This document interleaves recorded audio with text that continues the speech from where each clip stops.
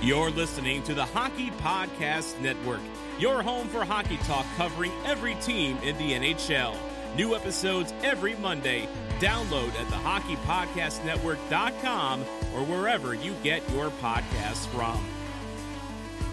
This weekend's UFC 261 is sure to be can't-miss event. Every punch, kick, and knockout means so much more with the DraftKings lineup on the line. DraftKings, the official daily fantasy partner of UFC, is giving you a shot at huge cash prizes. For this weekend's fight, DraftKings is offering all players a shot at millions of dollars in total prizes. If you haven't tried it yet, fantasy MMA is easy to play. Just pick 6 fighters, stay under the salary cap, pile up points for advances, takedowns, and more. There's no better way to put your MMA knowledge to the test than to compete for a shot at millions of dollars in total prizes. Plus, don't forget about basketball and hockey, where DraftKings has even more money up for grabs throughout the week. DraftKings is safe, secure, and reliable, so you can deposit and withdraw your funds at your convenience. Download the DraftKings app now using the promo code THPN to get a shot at millions of dollars in total prizes throughout the week. That's promo code THPN to get a shot at millions of dollars in total prizes only at DraftKings. Eligibility restrictions apply. See DraftKings.com for details. Shoot, scores! Hookberger! Scores! It was a score! Blake Comrie! Wrap around now! Another chance, they score!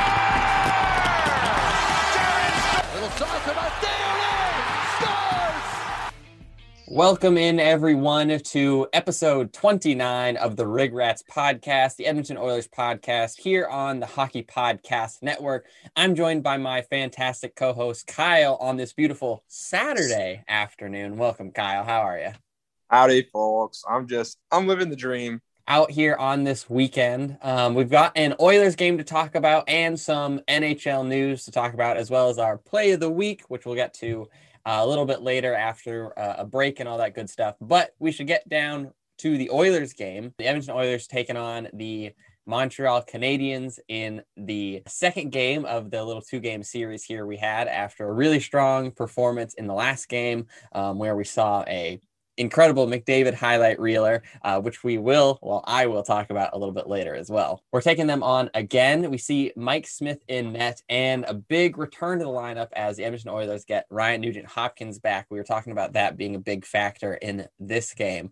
I wouldn't say he was a huge factor. He did score a goal a little bit late in the game. The Oilers would lose the game 4-3, but would score 2 goals to make it 4-3 in the last 2 minutes to make it tight. So while there was a bit of a chance of a comeback, the score was a little bit tighter than maybe the game was. Unfortunately, the Oilers lose another big hitting forward, as they did. They lost Jujhar Khaira early in the last game. And in this one, Zach Kassian goes into a hit and just leaves awkwardly and would not return. I think he's day-to-day, so probably not out as long as Khaira, but he left the game. I think he only played about 1:30 in the game, so next to nothing. So already down a forward early. And after that, unfortunately, the Oilers would have liked to have him because this was one of the most physical games the Oilers have played in the season. There were 87 hits total, and some of them, Kyle, were crunchers, like physical games wear you down. And it was everyone. Like McDavid was hitting, like everybody was hitting everyone.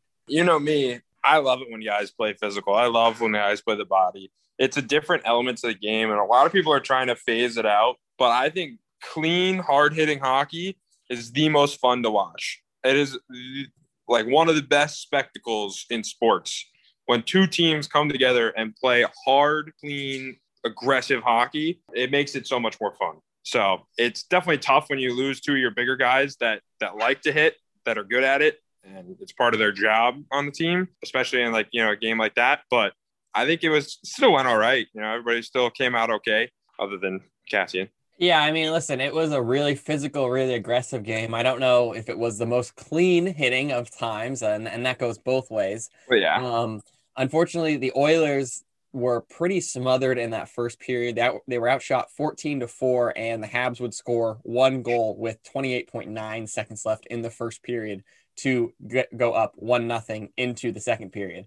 And then early in the second period, Caleb Jones would spring McDavid on the breakaway. No one's catching him, and it's hard to beat that kind of move. He fakes Jake Allen out, elevates it up, and finishes basically where he finishes almost every play, inside the net. And the Oilers tie the game up 1-1, and we were flying. Like, it was a great play, fantastic pass from Jones to spot McDavid. And McDavid is one of the fastest players in the game, and he picks the puck up neck to neck with Petrie, and there's just nothing's happening. No one's catching that guy. Petrie's no slouch on the speed either, but you're just not catching him. Like, I mean, Petrie's not slow by any means, but it's like setting a Camry up next to a Challenger. It's just not going to happen. They're just going to take off, you know? The pass, though, was absolutely gorgeous. Like, the finish was good, but I think the pass is the big play there.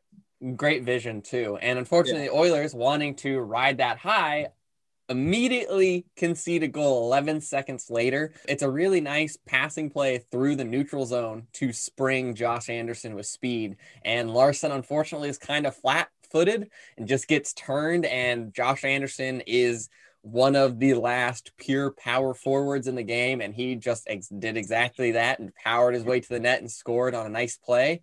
And to immediately kill any momentum the Oilers gained from that goal, and to immediately have the Oilers chasing again, which was really frustrating to watch. Then the game gets a bit chippy after that. Corey Perry, of course. I talked about him last podcast. I want to strangle him. There was, a couple plays where he drew a couple penalties just from trying to flop. Every time after the whistle, someone breathes on him, he's going down like the dude was shot. And it drives me wild.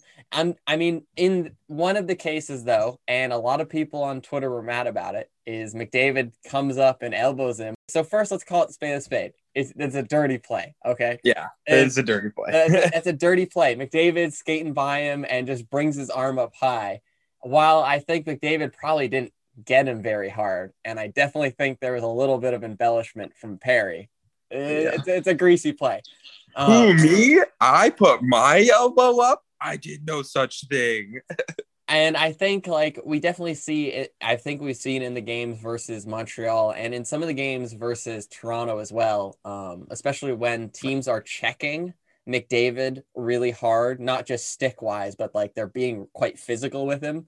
He definitely gets, frustrated. And, you can see him get, sort of frustrated with that. And I definitely the reffing was atrocious in this game.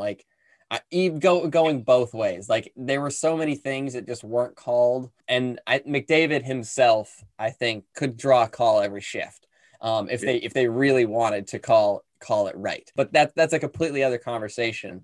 It's a greasy play. A lot of people were like, Marchand, McDavid, he's such a baby, and comparing him to Marchand and Tom Wilson, Rafi Torres, someone compared him to, and I was like, come on, it's a dirty play, but we don't need to go that far. Yeah. You can definitely understand, because you were saying, he rarely gets calls. I mean, you can. I mean, obviously, he definitely draws penalties, but he could draw probably 3-4 times as many as he does. You know what I mean? They just kind of let it go because he's so good on his skates. So every possible hook, hold, trip, if he doesn't fall down or lose the puck, nobody's calling anything on it, And so it's definitely frustrating when you're, that good of a player and you're getting the wheels beat off you by the other team because they know they can and they know they'll get away with it. They're just going to keep doing it. And you're getting the bad side on that because, well, what else are you supposed to do? You're supposed to be worse. You're supposed to stop playing. So, you can understand the frustration. Was it a dirty play? Sure. Did he probably regret it after he did it? Maybe not because it was Corey Perry, but probably just because he's a good guy. Good guy, McDavid.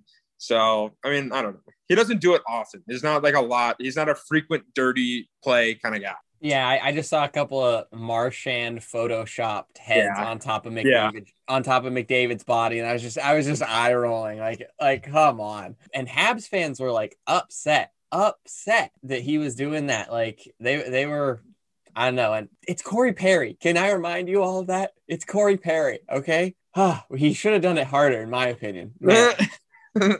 But anyway, we head to the second. FBI guy listening, he does not threaten him. I promise. There's no actual threats being made. Michael does not deserve to go to jail. He's a good guy. We go to the third period down by 1 still, and then we sort of fall apart a little bit. There's some weird miscommunication between Archibald and the defense, and he sort of throws it back, and it hits Smith and pops right out to Toffoli, who scores to make it 3-1. And you sort of felt the team deflate after that a little bit. They definitely lost a lot of momentum. And then again, another scrambly play in the zone. Anderson would score his second of the game. Mike Smith flopping her all around. He was complaining for goaltender interference, and we actually would challenge this play for goaltender interference and obviously lose the challenge. We would kill off the ensuing penalty. But they looked at it because they felt, Anderson might have dragged him out a little bit, and there was a little bit of contact between Smith, but as soon as Smith had that contact and then Anderson wheeled back, Smith was just like all over, like out of the net, like just flopping all over the place, and is scored above him. Definitely saw Smith get a little scrambly there in the third period. And then, like I said earlier, we would make it a bit of a game. Nugent Hopkins would score on the power play, and his return to the lineup on a beautiful between the legs no look drop pass from McDavid, which was amazing. He buries a nice one, and then Puljujarvi continues his hot play, gets a nice tip on a McDavid shot from the point. And it was funny because on the broadcast they were talking about how McDavid was working the point, and McDavid can play any position, and he probably could. Unfortunately, that was as close as we would come, and the final would stay at a 4-3 loss to the Canadiens. That brings our record to 27-16-2. We almost had the comeback there, Kyle, and unfortunately we don't overtake Winnipeg for second place. However, they have since lost, so we are still just 1 point behind the Jets, and they are our upcoming game. But still looking at that Canadiens game, a little bit disappointing after the first game. Kyle, what do you think the Oilers take away after this one? They made it close, but I'd say they probably only played maybe a solid 15 minutes. I mean, those last two were good.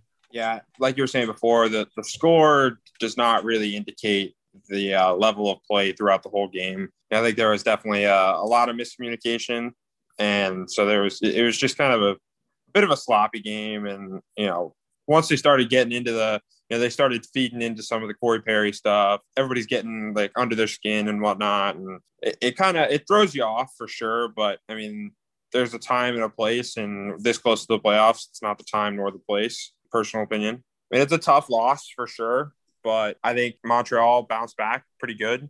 They looked at what they needed to do and fixed it and got it handled. But it did seem to drag Edmonton, like you're saying, with some of the Corey Perry stuff. I think Anderson, they've got a lot of agitators, and they did that without Gallagher, one of their prime suspects in the lineup.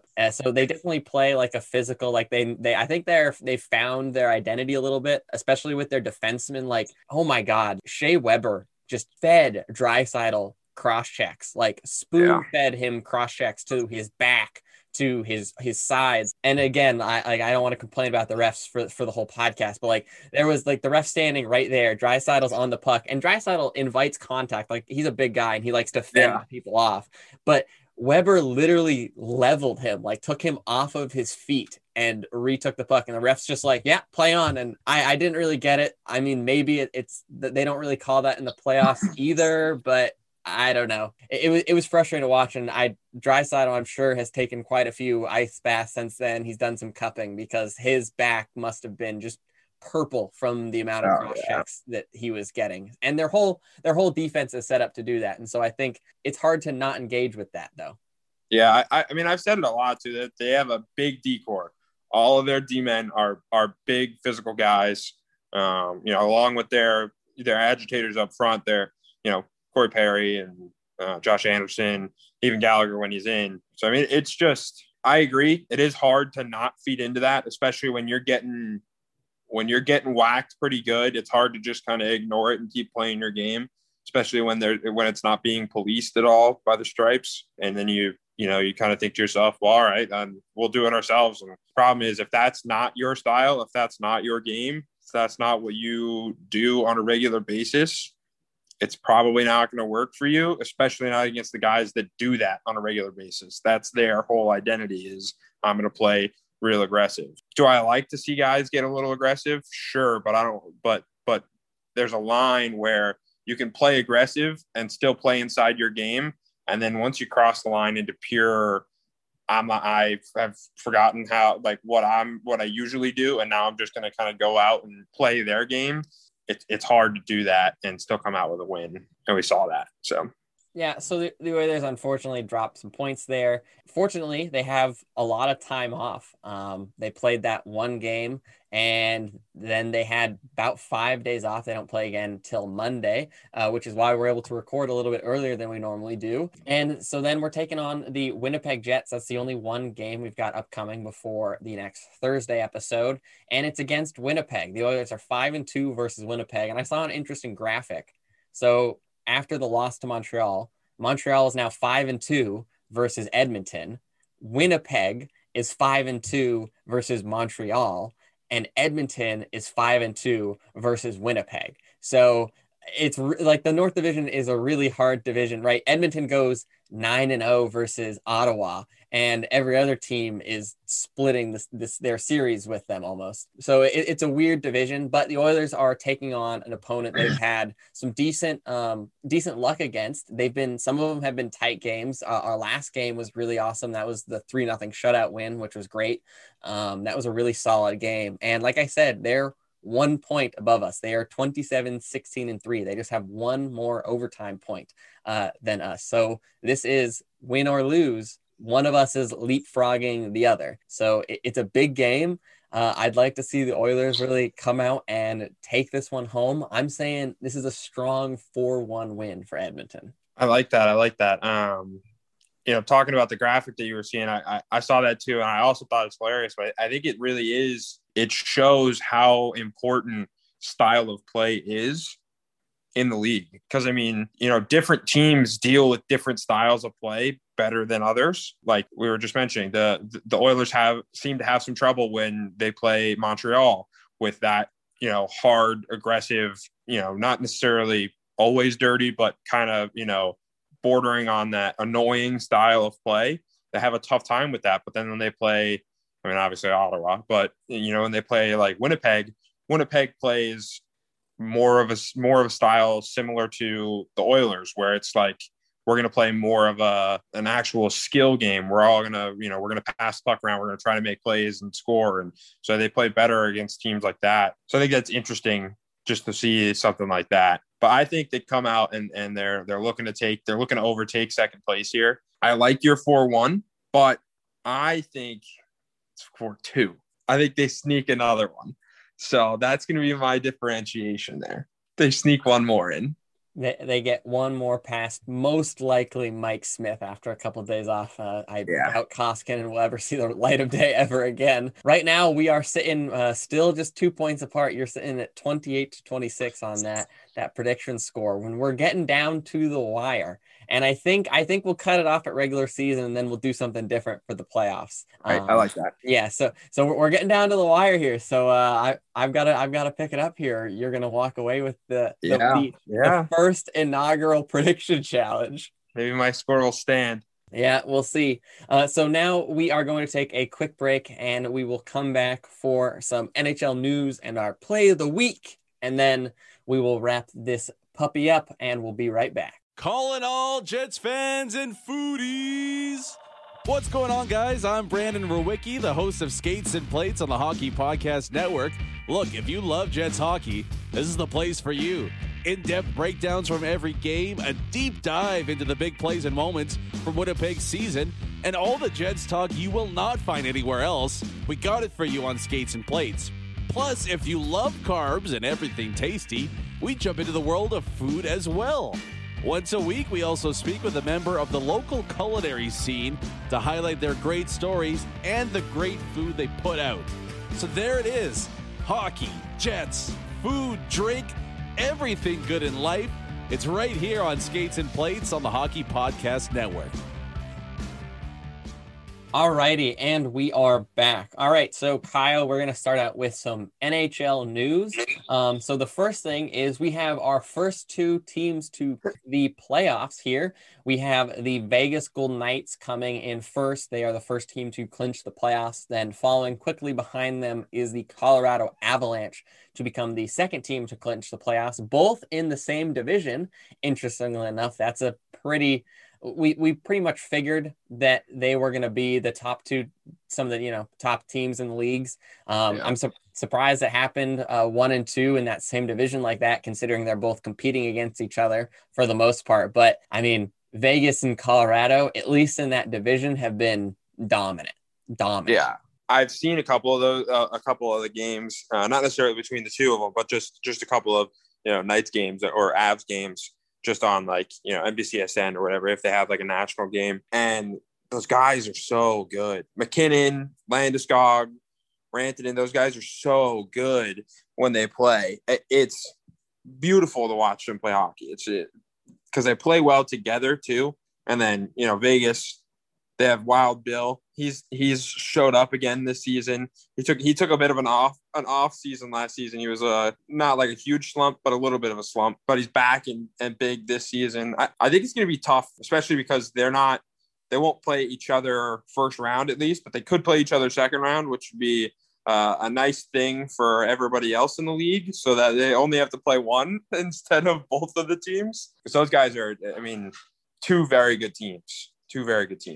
They both play a very different style. Like Colorado is a speed and skill, a lot of improvisation, run and gun. And Vegas plays super structured. I mean, from bitter rivals to just incredible line mates, Pacioretty and Stone have just taken over. Mark Stone is one of the best in the league. He's no one. I still don't think he gets talked about enough, but he's in the conversation for the Selke. Like, he puts up points. He's an incredible player. One of the worst tape jobs, but an incredible player. Listen, if it works, it works. It's fair. only weird if it doesn't work. That's fair. So then the other stuff we got to talk about, not really news so much, not a huge deal, but the Minnesota Wild are on a 6-game winning streak.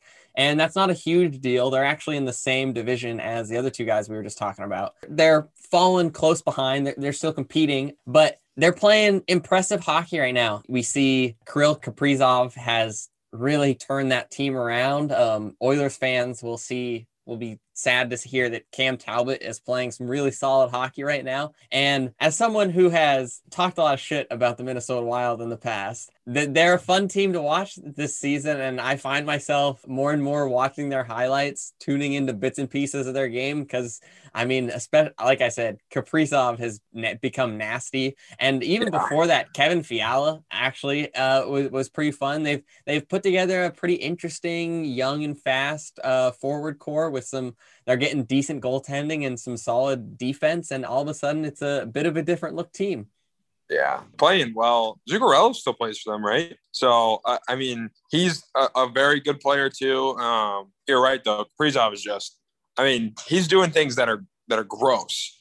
I mean, it seems like every time he scores, it's a highlight reel goal, which is awesome. Just for the league in general, I think, all those exciting how did he do that goals gets people that don't really watch very much watching. So it's good for them because they're back up on the rise and they're hoping to clinch a playoff spot. They're hoping to get into play to the playoffs. So it's good for them on that point. But also, I think it's just when there's fun hockey being played, I think people notice it more and they're like, oh, what's this? Okay, cool. And then they get interested. So I think that's, super cool. Alrighty, and so then the last little bit of news we have is the Tampa Bay Lightning have received their championship rings, and wow, they are some impressive pieces of jewelry covered in diamonds. They released a whole thing on what all the little ins and outs of it. Just for reference, I got some of them here. It's got 30 custom cut sapphires that make up the iconic Bolt logo with 24 diamonds that encircle the edge. They've got 146 pave set diamonds that complete the ring top. Some other things to look at on it. They have one black diamond that represents a hockey puck on the middle. As well as that's under the cup. So the cup goes up, they pull it up and move and twist it to the side. And that black diamond is under the cup.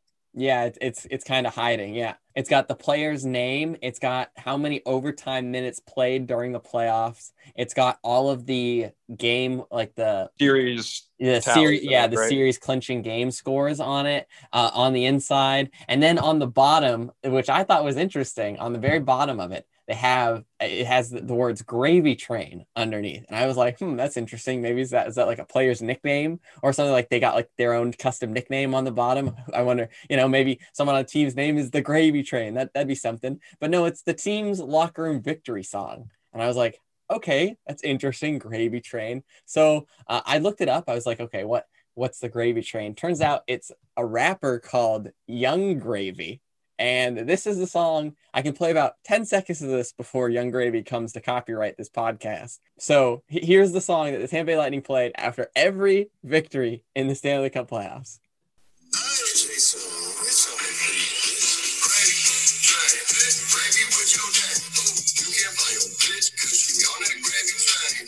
Awesome. I mean, I think we know why they won now.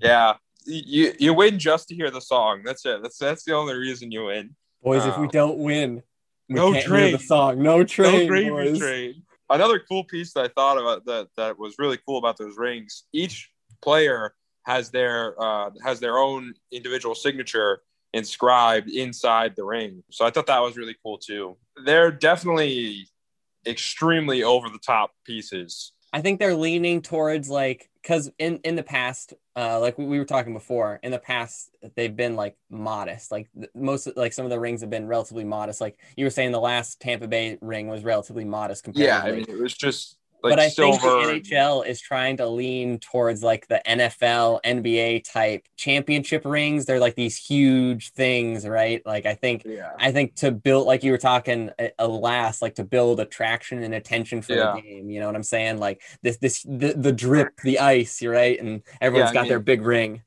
I think guys used to wear them around. You know what I mean? Like like some guys would wear their rings because they weren't these crazy, elaborate, insane. It was a silver. It was a sterling silver ring with a whole bunch of different.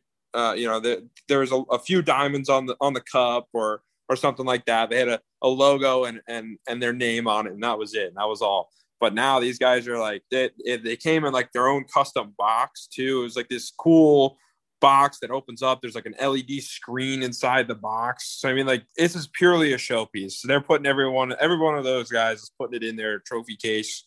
And it will come out like twice ever again. And that is all. And they'll flash it to people when they're drunk. I won the Stanley Cup. But other than that, I think those are staying in the trophy case. Yeah, for sure. I mean, those things are probably heavier than a couple golf balls. Alrighty, so moving on to our last, but not least, one of our most important bits of the podcast, our play of the week. Kyle, do you want to start off? How you feeling? You got something really going to knock our socks off? Yeah, it's very early in the week. I think it happened after our last. I guess we were recording on Sunday, but it was the Monday podcast. It happened on Sunday night, so very early. But it was Vancouver's first game back, and Holtby's in the net, makes a big first move. And then I don't remember who had the puck, but he was coming across the front of the net looking to shoot, and he throws the shot, and Holtby does a absolute 70s windmill flip around, legs in the air, kick save. It was gorgeous. Will he do it again? Probably not, but that's what one-of-a-kind saves are for. So definitely, I'm assuming that's going to be in contention for save of the year there, because that was spectacular. Yeah, I think it was Simmons who was coming in on that breakaway, and it was actually crazy because he comes out with like the poke check, and that makes the puck flip up in the air, and it's still going in, and then his legs roll around, and he kicks it out and covers it, which was incredible. And I mean, in that game, I mean, Holtby was incredible, and we were talking about Vancouver coming out of their quarantine. They haven't played in months, being rusty. Yeah, and they haven't, they're not icing their best lineup. And they've won. They come out and they've won their opening 2 games versus the Maple Leafs. Kind of in outstanding fashion, and Holtby was a big reason why. And that was a big save. So yeah, that's a solid play of the week there, Metal, my friend.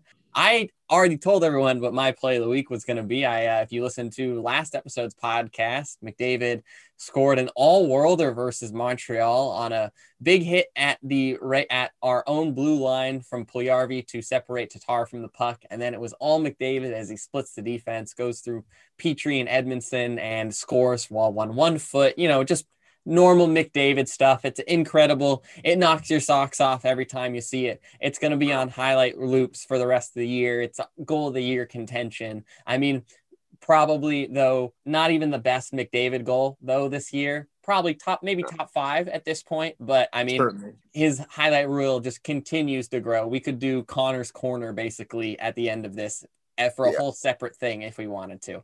So Connor McDavid, go ahead. You can take another play of the week from me because, man, oh man, that was an incredible play. Cheers to you again, young man. Cheers to you. All right, Kyle, you got anything else? Any other news tidbits you want to talk about? I will say recently the Women's Worlds got canceled and people were talking about it. Some of the players, some of the ladies were talking about it and they were discussing their distaste for being canceled. And frankly, I don't understand it either. The captain of the Canadian women's team is from Nova Scotia, and she was saying she's like, I love being from Nova Scotia. I'm very vocal about it. It's it's part of who I am. I love it, and I'm very thankful for the government for trying to keep us safe and whatnot. She's like, but we all had to quarantine on our own before we came to the competition. And then we had to each quarantine in our own individual room for a few days it was like seven days or something like that. She was saying that before they were allowed to take the ice, they would have ended up, after all of the tests, it would have been 11 negative COVID-19 tests before they were allowed to play. I don't know about you, but 11 is a pretty high number. That's pretty hard to fake or get, 11 false negatives. It's pretty tough on that. So, I mean, I understand safety, but that's about as safe as it gets. If everybody's putting up, 11 negative tests, just let the people watch some hockey, Yeah, and we were talking about in a couple of podcasts ago about how fun the World Championships is, and the women's was included in that. Right. It's always a great tournament, and USA and Canada have a great, the women's teams have a great rivalry. And I think you're right. And the thing that I never understood is they're not doing that kind of testing for the North NHL Division and the NHL. Yeah. So I guess I didn't really understand what they were trying to do for the women. And it's the World Championships. So all of those players that have been, quarantining and doing and putting in that work to play, it's because they want to play. And it's for some of them, they might not ever play in that tournament ever again. It's a huge deal. And I hope I would want to see it play, but I'm pretty sure they're probably not going to go back on it. I think it's already shut down. Yeah, it definitely. They definitely canceled it, but I don't see them coming back and saying, okay, we'll let you play. But it sucks for. I mean, because it was supposed to be in Canada, it was supposed to be in Nova Scotia this year, and it sucks for the Americans went above the border, and the Canadians all just went to Nova Scotia. But think about the teams Sweden and Russia and these other national teams that literally flew across the world to come play. And then they got here and they're like, actually, we lied. We're not going to do it anymore. So I'm sure they're very angry. And in a world where, women's sports are definitely getting a lot more popular and a lot more inclusive, and they're trying to make it a bigger deal, which rightfully so, they should. I think that's one of the things that is really important and should be played for everybody to have a little bit of national pride and, from whatever country you're from, but everybody should have a little bit of national pride and be able to watch their team compete for their country. Because, we've heard plenty of players say competing for your country is a completely different feeling. That's one of the best feelings there is. So I was a little disappointed about that, but, what are you going to do?